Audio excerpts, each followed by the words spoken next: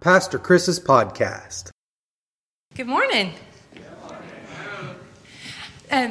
So, Pizza with Amy, this Wednesday, I would love to see people who have not been in a little bit. We are kind of getting back, doing some new things, and you never know what you're going to get, right, Abigail? Because last week, I just had a vision of all of the wonderful things that were going to come out of our lesson. And by the end of the night, I said, this is not what I expected at all. And Abigail said, but it sure was fun. So you never know. You never know what you're going to get at Pizza with Amy. This week, we're going to talk about Nicodemus. And Nicodemus contains probably the most famous scripture that's out there. John 3:16, ring a bell to anybody? That's in the story of Nicodemus. So we're going to talk about that. But this morning, I want to talk about something that is maybe not on the forefront, especially of my youth members' minds. Yesterday, we had a memorial service for our family friend Ellen that you've heard me talk about a good bit. And we opened up the floor at the beginning of the service for people to share memories that they had of Alan.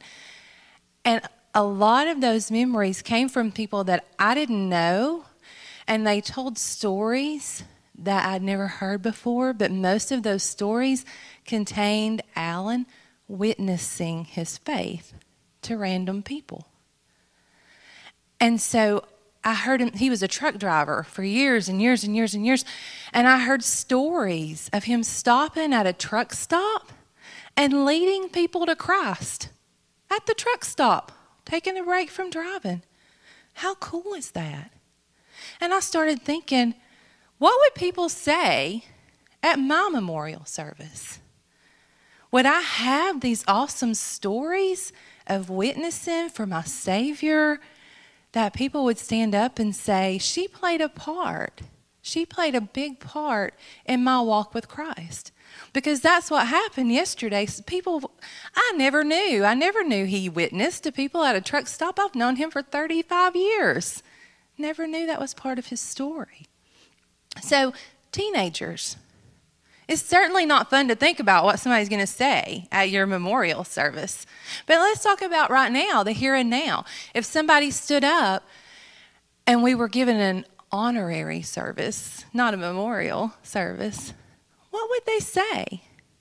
Would they say, she loves Jesus and I see it in the way that she treats other people? Would they say, I know that he's saved because of the way that he talks about Jesus? The story of Nicodemus is going to tell us the one true way to get to heaven. We've heard the story. We know the one true way to get to heaven. It's our faith, right? But we're going to hear that story. But what would they say about you today? Would they, if they're a part of your life, how would they stand up and really know you? There's a difference, right? There's some people that can stand up and say really sweet things because they maybe don't know really you. But what would they say? What would those people closest to you say?